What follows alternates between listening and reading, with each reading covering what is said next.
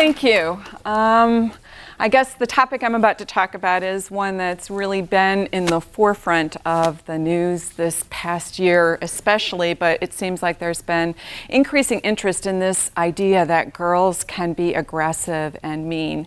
And just before we get started, how many of you out there think girls are mean? Raise your hand if you think they are. Okay, oh, some hands really went up very high.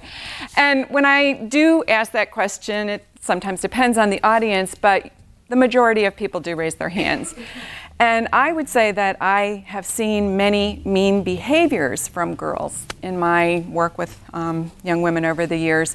But I don't believe that young women are inherently mean, that it's something inside that we just can't change and they're just mean and they're jealous and they go through this time of life where they are very cruel to each other and there's not a lot you can do about it. And I know I've heard girls say things like, my mom told me, just hold your breath, try and get through middle school, and it'll be all better when you get to high school. And so kind of this idea that we can't intervene and we can't help girls to change some of their behaviors and learn positive relationship skills is, I'm all about trying to get in there early, and more I'm asked to come and work with third and fourth graders. It used to be just middle schoolers, but to get in there and help young women around relationships. In particular, I have kind of focused on girls because I have a joint appointment in women's studies here, and I'm very interested in feminist psychology, which suggests that for girls, relationships mean something different. Now, that doesn't mean that girls are superior and boys are not, at all interested in relationships, but Carol Gilligan's work kind of began to suggest and demonstrate that for a young woman, the process of growing psychologically occurs through relationships and these connections that are formed with others. And during adolescence, it's no longer the connection with mother, it begins to become connections with peers. And because those connections are so important, it opens the door for good and bad things to occur. Girls can have very strong friendships with each other. They can be a great support, just as women can. It's also the way in which a close relationship can be used to aggress. And relational aggression is this idea that rather than somebody coming up and bopping another person, kicking them, punching them, hitting them, whatever, she uses words, behaviors, very subtle ways of getting her message across that she has a hurtful intent to another girl. Boys, again, do use these behaviors. They don't use them within their friendship circle, though. We see that girls tend to, use it even with their close peers. And a Girl Scout survey that was done in the early, I think it was around 2001, very interesting survey, asked young women what their fears were. And they gave them a list of things to pick from, and it was a long list, and on that list was carjacking, terrorism, very real things in the lives of young people today. Girls said their number one fear was being hurt emotionally, especially by their friends. So it tells you how important this is to a young woman. Usually when we look at relational aggression, the behaviors I hear about are endlessly unique to particular settings, and yet there's that common underlying dynamic of not doing anything overt, like the physical violence, although that is increasing among young women too. But things like, oh, well, I'm not going to invite you to my party. That's okay not to invite somebody to your party, but I'm going to make sure you know that I'm not going to invite you to my party. Or I'm going to make fun of the clothes that you're wearing, and then I'm going to pretend I'm just joking. So it kind of leaves you, being ridiculed, but not able to do too much about it. I'm going to spread a rumor about you, and that's the way that I'm going to start this whole campaign throughout a school so that everybody hears this rumor and believes it, and suddenly you are the girl on the out, or your group of girls is the group on the outs. So the behaviors are very subtle, and oftentimes teachers or guidance counselors or parents tell me that they have a really hard time dealing with them because they occur in the bathroom, the hallways, kind of under the radar, those times when you don't really have a close vigilance on girls, and sometimes it's very subtle. I had a teacher say to me, what do I do with a girl who continually rolls her eyes at another girl? And we know the look, it's the kind of thing. So it's very challenging for everybody. More and more school administrators tell me that girls are in their offices for delinquency and truancy more often than boys now. I also believe that the whole idea of relational aggression and this word war that occurs is part of physical violence among girls. We see more and more girls getting into actual physical altercations. And if you look at the pattern of what happens when there's a physical fight, it's different than with boys. Usually with girls, there's this buildup, back and forth verbal, and then it explodes into some kind of a physical event. And in fact, not far from here in Williamsport, there was the first girl-to-girl shooting in the country. You may remember when that occurred. It was at a private Catholic school, I think 3 or 4 years ago. And I've actually been up to Williamsport and talked to some of the people involved. And if you look at what happened, this wasn't something on impulse. This was a whole year in the making of building up of this relational aggression and this word war and this tension between the girls involved until it exploded. And that's much more typical. A new thing that I'm seeing is the online relational aggression, where girls send emails or instant messages or they're posting on another girl's blog, really kind of inflammatory messages, cruel messages, things designed to create an emotional response. So the girls are apart, they come home from school, they go online, they start IMing each other. And another difference for girls and women is that we tend to get a lot of our input about communication from reading body language more so than men, so that we're looking in people's eyes, we're looking at their facial expression, we look at their body posture. All that is lost online. So girls are online, IMing back and forth, and it's very easy for this to become really kind of a cyber form of relational aggression. They come together the next day, they see each other, and you have this explosion face to face because of all the communication that's occurred during the off hours, but it's really affecting the quality of school life. So who are the girls that get involved? I wish I could give you a profile. This is what a bully looks like, this is what a victim looks like, and this is what this interesting other group of bystanders looks like. But I can't, because any girl has the potential to be in any of those roles. And indeed, sometimes girls change roles. Today's aggressor may be tomorrow's victim.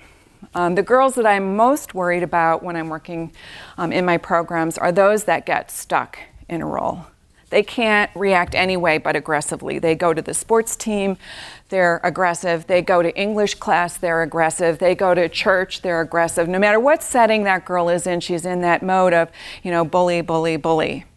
In the same way, a victim can get stuck in that, receiving, allowing others or taking it to heart when others do say cruel things to them. And so that role she almost recreates for herself.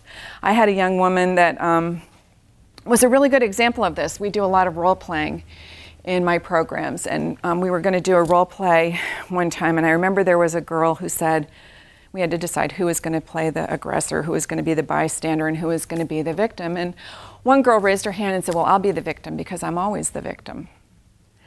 And I use a lot of high school mentors, and one of the high school mentors was brilliant and said, why don't you play another role this time then? If you're always the victim, why don't you try out another role and see what it feels like to be maybe a bystander or be an aggressor and see what might be going on in her head. Bystanders are an interesting group of girls because, again, getting back to my opening, I don't believe that girls are cruel. I don't believe that they like to see this kind of behavior going on. It creates a very negative school climate. Whenever I have parents tell me, oh, my daughter's not involved in bullying, it's not a problem for her.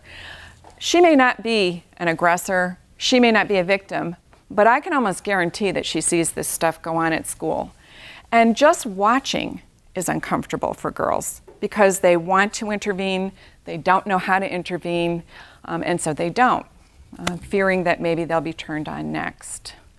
So we try in my programs to really mobilize that group of bystander girls and get them to be more involved in ending or walking away or going to get help or somehow trying to change the dynamic. And that's what it's all about, is changing the dynamic, teaching girls positive ways of interacting, because there are so many different options in any situation, looking at what are the choices you can make. You don't have to respond in an aggressive way. That girl who is stuck in the bullying role inside, she's either learned the behavior and is very entrenched in it, or she just hasn't seen options. And so she can learn a different way. I'll tell you another story. And then I think we'll move towards opening up for discussion. I had a young woman who came to one of my camps, and the camps that I myself have personally directed were all held in Harrisburg. And the population of girls that came to the camp were girls from a very urban setting. And one of the things that we do is in my programs, we really look at the positive.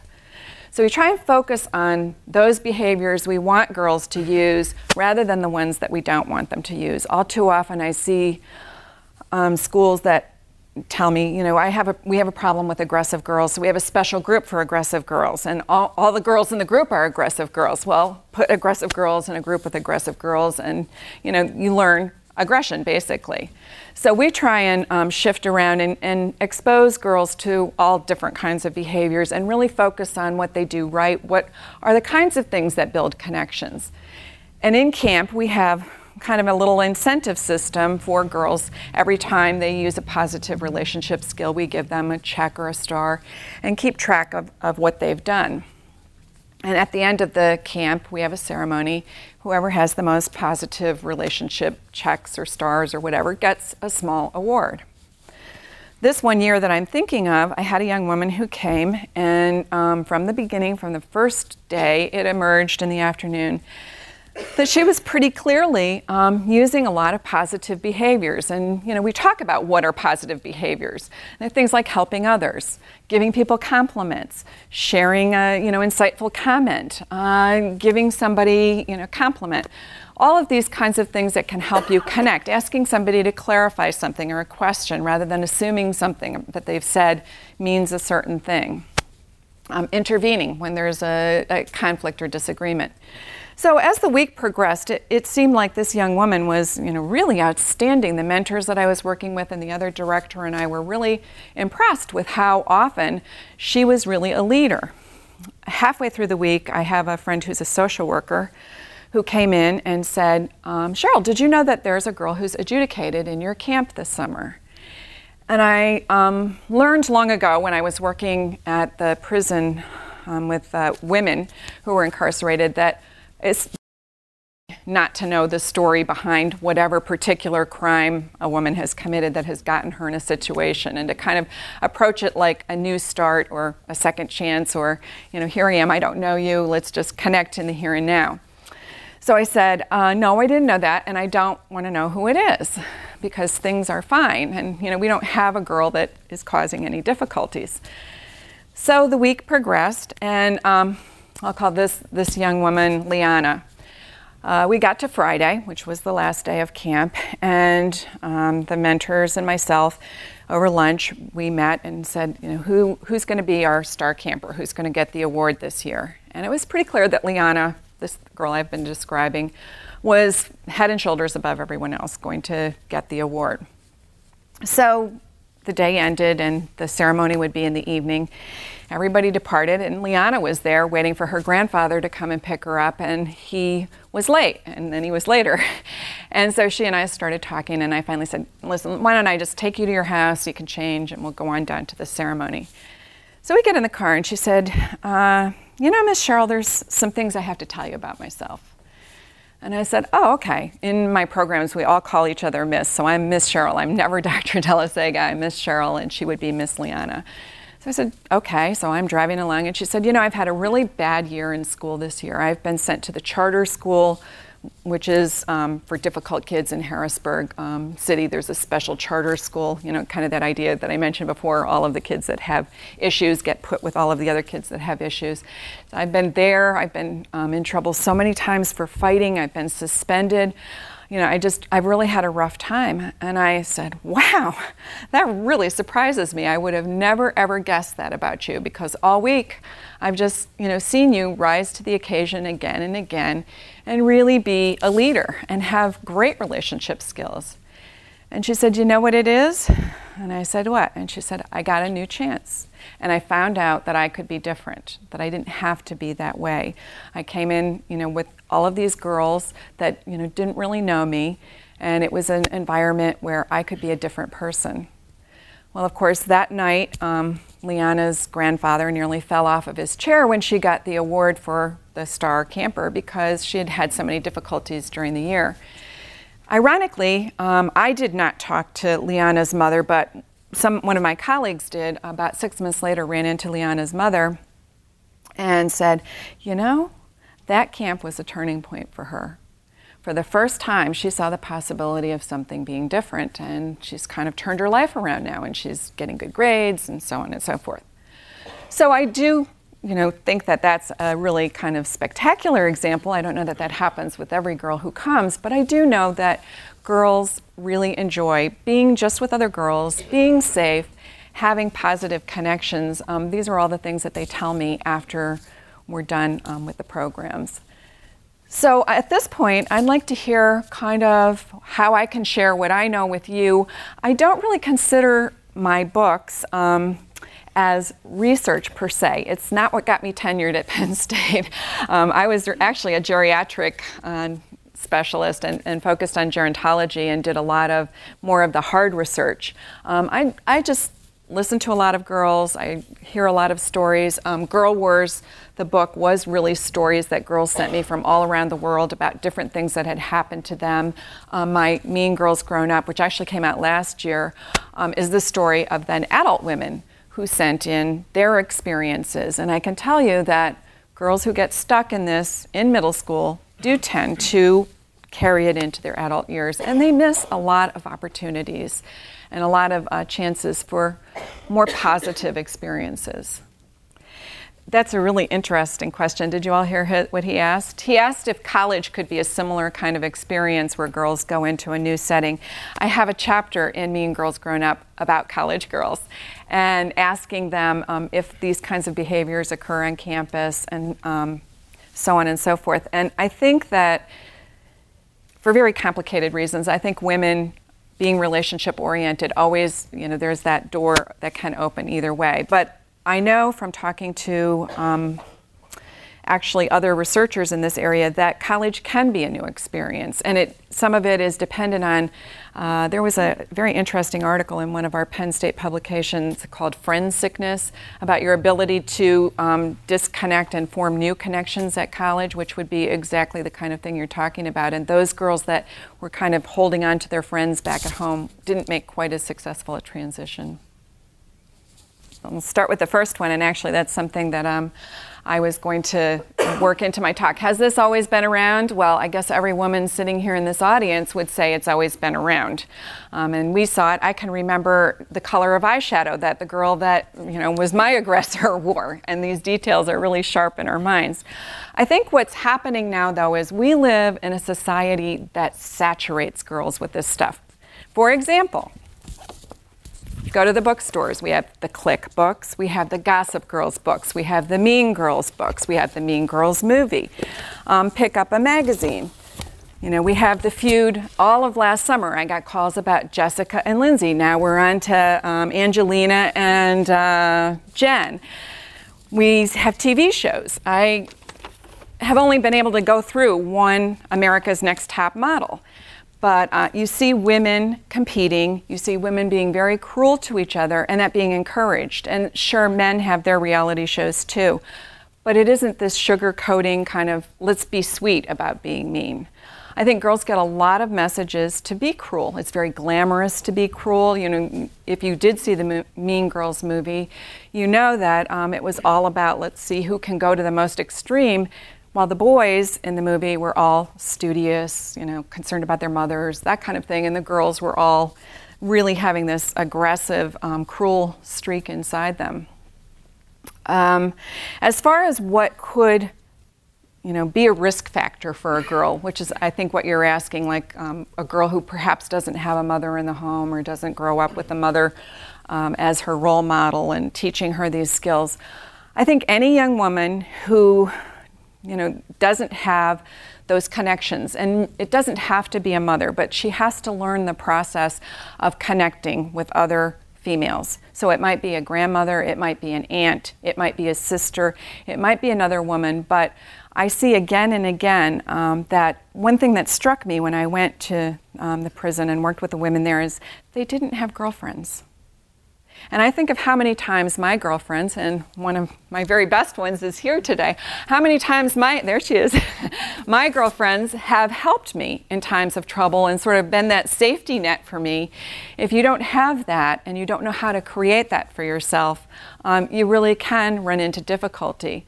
So even on the subject of teen pregnancy, I was asked a couple of years ago to do some work with teens who were pregnant and even speak at some conferences, and I thought, wow, now how would this connect to relational aggression? But when I thought about it, it really does make sense, because if you don't, I started doing some reading about girls who get pregnant when they're teens. And again, they aren't connected to school, they aren't engaged in school, they don't feel like school is a place they want to be, they don't feel like they're part of a group, part of something that's meaningful to them, and so they turn to sort of alternative ways and look to a man, baby, and so on for, again, that need for connection. These that you talked about, does that have a common effect as far as being able to do it later? Right. I think if a girl, and I just saw an article the other day where 3 and 4-year-old girls are starting to already show these behaviors. So if she misses it then, I told you the story of Leandra. She's in middle school, and so she was able to learn it. I guess it would all depend on what the incentive was and what was, how much the girl really got a message that it's better to be, and there's more reward for being a person who connects positively than negatively. I've also seen girls and women, and I'm sure everyone in this room has met women who do. They don't ever learn a better way, and they're so stuck that by the time they reach their adult years, it's almost impossible. Again, writing the book on adult women convinces me that it can happen, that it can change, and a lot of it is awareness. Young women, when they come into my programs, one of the first things we do is education about what is relational aggression, so that if you start a rumor about me, you say, oh, I saw, Cheryl shoplift in CVS. And then it goes to her and she says, oh, I saw Cheryl coming out of CVS in handcuffs because she was shoplifting. And then you say Cheryl's in jail because she was shoplifting in CVS. Suddenly you see how that is aggressive, hurtful behavior. And girls don't often think of gossip and rumors as things that have the potential to come back then and hurt another person. And it kind of helps them to reframe. Yes? We talk a lot about girls, but what I've noticed is boys that have girls as their circle of friends have a lot of the same type of characteristics. Have you seen that get involved in the same type? Like it might be a boy that's friends with 5 or 6 girls, and they're right in the mix, the same type of aggression, but from a male. Yeah. I don't mean to indicate that boys don't use these behaviors, and that's certainly an example I've heard of before. I've heard of boys being relationally aggressive to girls, usually around sexuality, sort of like almost a harassment thing when girls' bodies start to develop, the comments and so on that are made. But it tends to be more of a phenomena with girls, but I've heard about... And it is. It's only typically I only see it when the boys' circle of friends are mainly girls. Mm-hmm. Their circle of friends aren't boys, but they'll do the same type of behaviors that the girls will. It'll be, you don't dress the right way. It's not even so much about sexuality. It's more just they become part of that group and they do the same type of aggression. Right, and if that's the dynamic that group is really using, it makes sense that a boy that comes in would be, part of that too. Yeah. And all too often too, boys are at the heart of these conflicts where I tell you that I do role plays with girls and they always write the situations and about 80% of them are around a boy.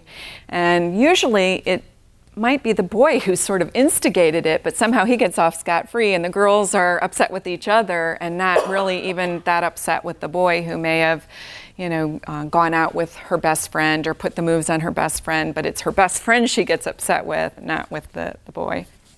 Yeah, that's something I focus on a lot, and especially I had wanted to kind of have a campaign this past summer, and I just got too busy, to really prepare kids to go back to school like in an emotional way. We buy new clothes and we buy the notebooks and we buy all the supplies, but we don't talk about what's ahead of you in the year to come. I think talking about relationship skills, what kinds of things help you to have positive relationships?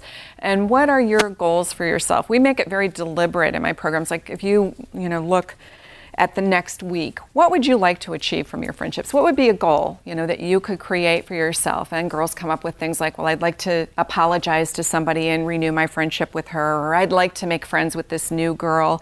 And once she's written it down and committed to it, it somehow keeps it in her awareness. We were talking about this Wednesday. When I go back, I'll be at one of the Club Ophelias that I'm doing right now. And last week we were talking about it, and I asked them, what helps you achieve your goals? And one girl said, I just remembered that I wrote it down and it was in my mind all week. So looking at the positives, I think there are a lot of opportunities. I mean, you're not going to escape the books, the movies, the magazines, but to look at that and say, wow, what kind of an image does that portray of girls? And what does that say about their relationships? And how do you feel about that?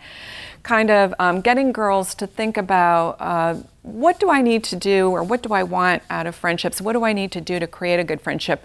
I have a fun little exercise in a workbook I created where I have girls, and this would be more for girls about that age, to think about, if they have a pet, and usually somebody in the group has a pet, but if you have a dog and you love your dog very much, or you love your cat very much, what kinds of things do you do to take care of it? Well, you give it compliments, you give it hugs, you pet it, you spend time with it, you think about things it would like, and you get the right kind of food for it. Well, friends are just like that too. You need to do things to keep friendships. It's not that you just, glom onto somebody and it continues, on automatic pilot. So thinking about ways that you can, and then I think conflict resolution is really important too. I don't want girls to be doormats and just never have conflict, but handling conflict and handling competition. I just got an email the other day about from a sports psychologist who's writing a column for parents, and the question was around competition. And women just shy away from, women think of competition as such a negative thing. If you're competitive with another woman, suddenly it becomes, oh my, you're jealous, you're envious, it's negative. Whereas if a guy is competitive, hey, he really knows how to go out there and work for what he wants. I think we as women, that's where we can learn from men, that it doesn't have to be a negative thing. If you're, on a swim team, which was this situation, and maybe you win this race, can you be partners with the person who's just a second slower than you, and you keep each other motivated? Plus the idea that it is a team. And when I got that note, and it was like, my daughter is the best swimmer on the team, and all the other girls don't like her, and she's finishing first place, and she's beat the person who used to be in first place. Keeping in mind, what is a team? And again, that's something that boys tend to, coaches tell me, it's a lot easier to gather a group of boys together that don't know each other and, play pickup basketball. Whereas if you gather a group of girls together, they're looking at each other and thinking, can I be friends with her? Do I like her? She's like me, what's going to happen after the game? So learning that idea, that team means all of us. It doesn't mean, just one person. Those are all excellent points, and you're exactly right. Title IX just came into being in the 70s, and we know that still there's big inequities between just opportunities for girls, and I think that does create a situation where sometimes parents or the girls themselves feel like we have to go out and get those limited opportunities and be very aggressive and focus on, me getting ahead, forget about the rest of you. So I think the way that coaches work with young women is to use the relationship factor, which is their strength. They want to connect. So find a way to keep those girls connected through relationships and have them feel a sense of, in my programs, it's the same kind of thing. They come together with me for 90 minutes a week, and we have our community, and those girls don't see each other other than that time. They may not be friends outside of that group, but during that time we're a community and we're connected and we have things in common. So focusing on that idea of connectedness and using that. But I think I agree a lot with what you say about it's just we need to learn these kinds of things and have female role models who can talk about and I think some of it is the media. Do you remember when Jean Racine, the bobsledder, switched her partner at the last minute in the Olympics, and she got labeled Mean Jean. Now, if a man had switched because somebody else was a better bobsled partner or whatever the other person is called, that wouldn't have been labeled mean behavior. So I think it's an education process, it's a maturation process, and many of the things that you said. There's a lot of shame around being a victim and on parents' part too. If your child is picked on or you're picked on, you feel like there's something wrong with you or there must be really something wrong with you. And that's a big message to give girls is that it isn't about you. There isn't anything wrong with you. This isn't happening. But asking about what I've heard of that works, I mean, there have been a variety of things. Do you mean boys and girls or just girls in particular?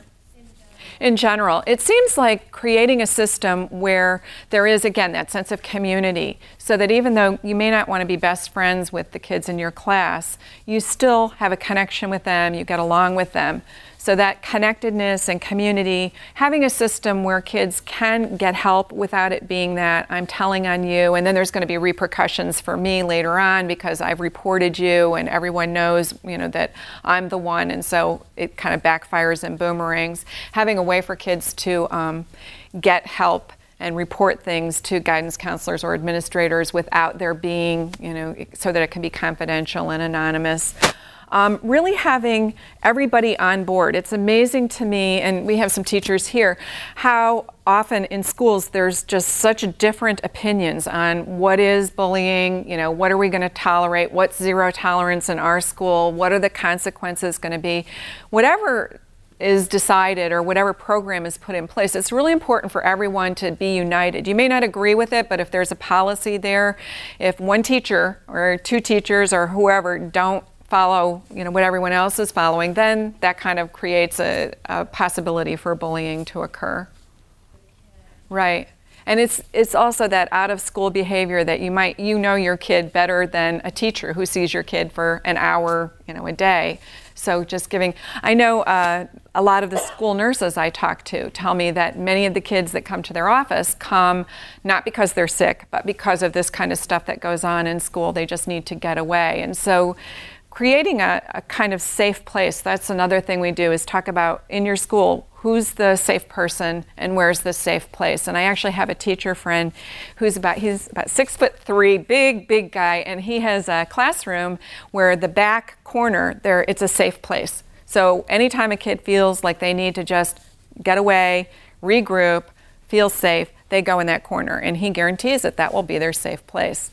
I've had girls tell me that, the school nurse, the guidance counselor, various people are the safe people, the library is a safe place. So finding, and being proactive, again, we were talking about how to prepare.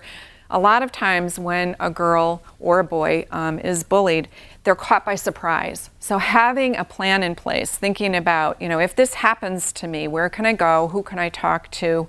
What can I do? And kind of be thinking ahead of time. What are some things I would really do? It's fine for us as adults to say, well, just tell them to stop or just confront them or just do whatever. A 13-year-old kid isn't always brave enough to confront their aggressor. But they may be able to walk away, or they may be able to go talk to a teacher, or they may be able to use humor. I find that kids themselves have an endless creativity when we talk about these situations and what the options are. They can really come up with some really good ideas that kids would use, not 53-year-old women like myself.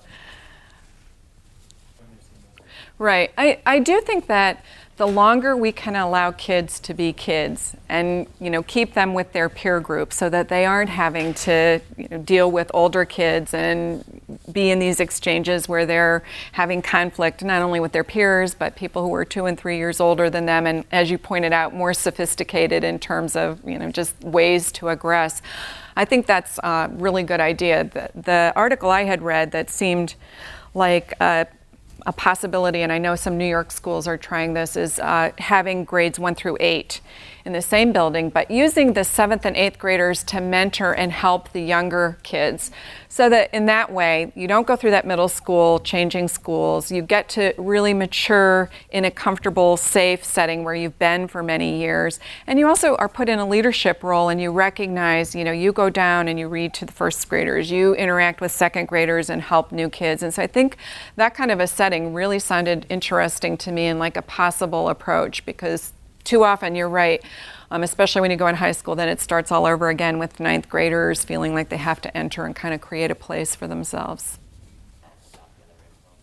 Yeah, I know there are a lot of really heated emotions around gender segregated schools, and I've done some work with girls' schools. And there, this dynamic is still there because it's the way women interact, for better and for worse, as I said it when I started.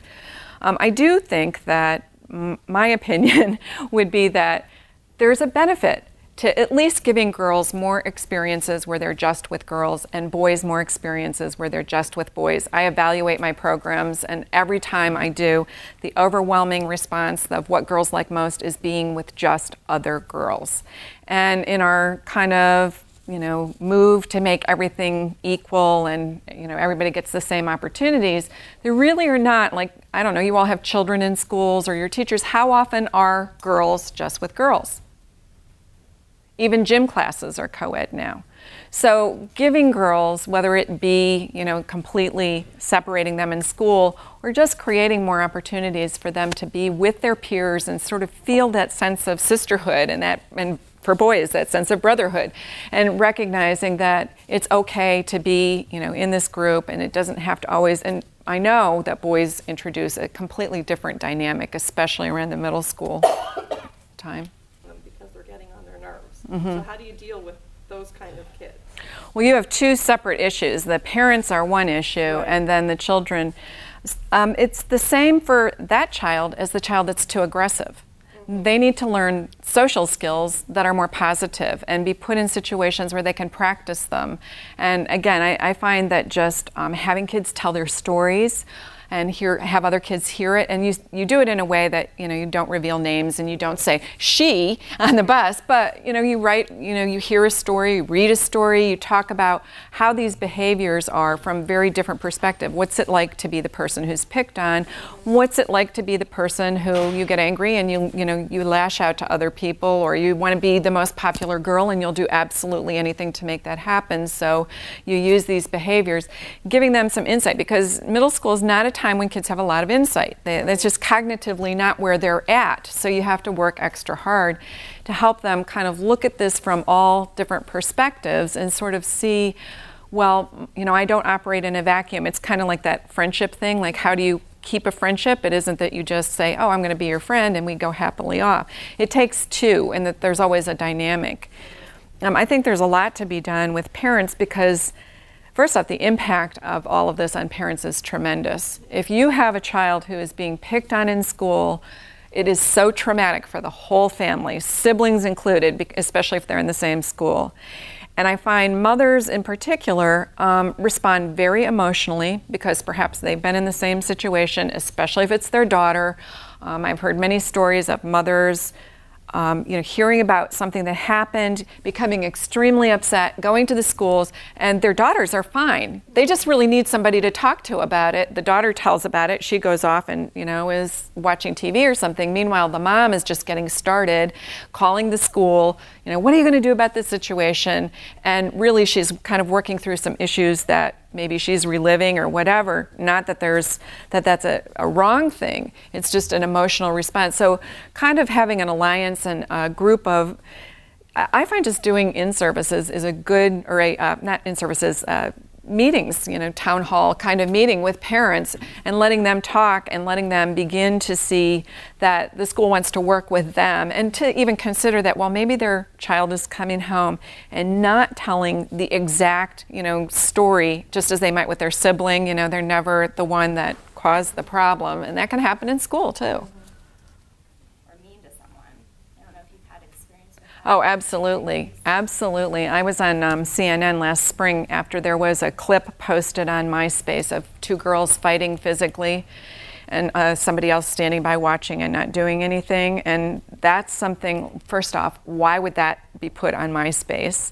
Would they put a clip of two boys fighting on MySpace? And secondly, anybody in the world can see that. So the whole this disinhibition that occurs online because girls think that nobody can find out who they are. The information that's shared online is incredible. The idea that that opens them up to predators as well. And we know that girls are more likely to be communicating when they're online.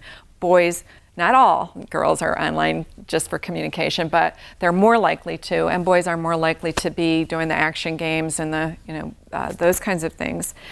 And girls admit that they're meaner when they're online because they think no one will ever find out who I am. And they don't realize that I have a story in Girl Wars where one girl actually threatens another girl. And that can be, in this post-911 era, those things are taken very seriously. When the police show up at your door, suddenly you begin to understand that this isn't just something that you thought was funny to do, that it's really a thing that's illegal now. What do they get out of it? Well, actually, there are some things they get out of it. There was a really good study that showed if I come up to you and I say something about Emily, like, oh, Emily is such a nice person. I really like her. She's been so supportive of me. She's such a great individual.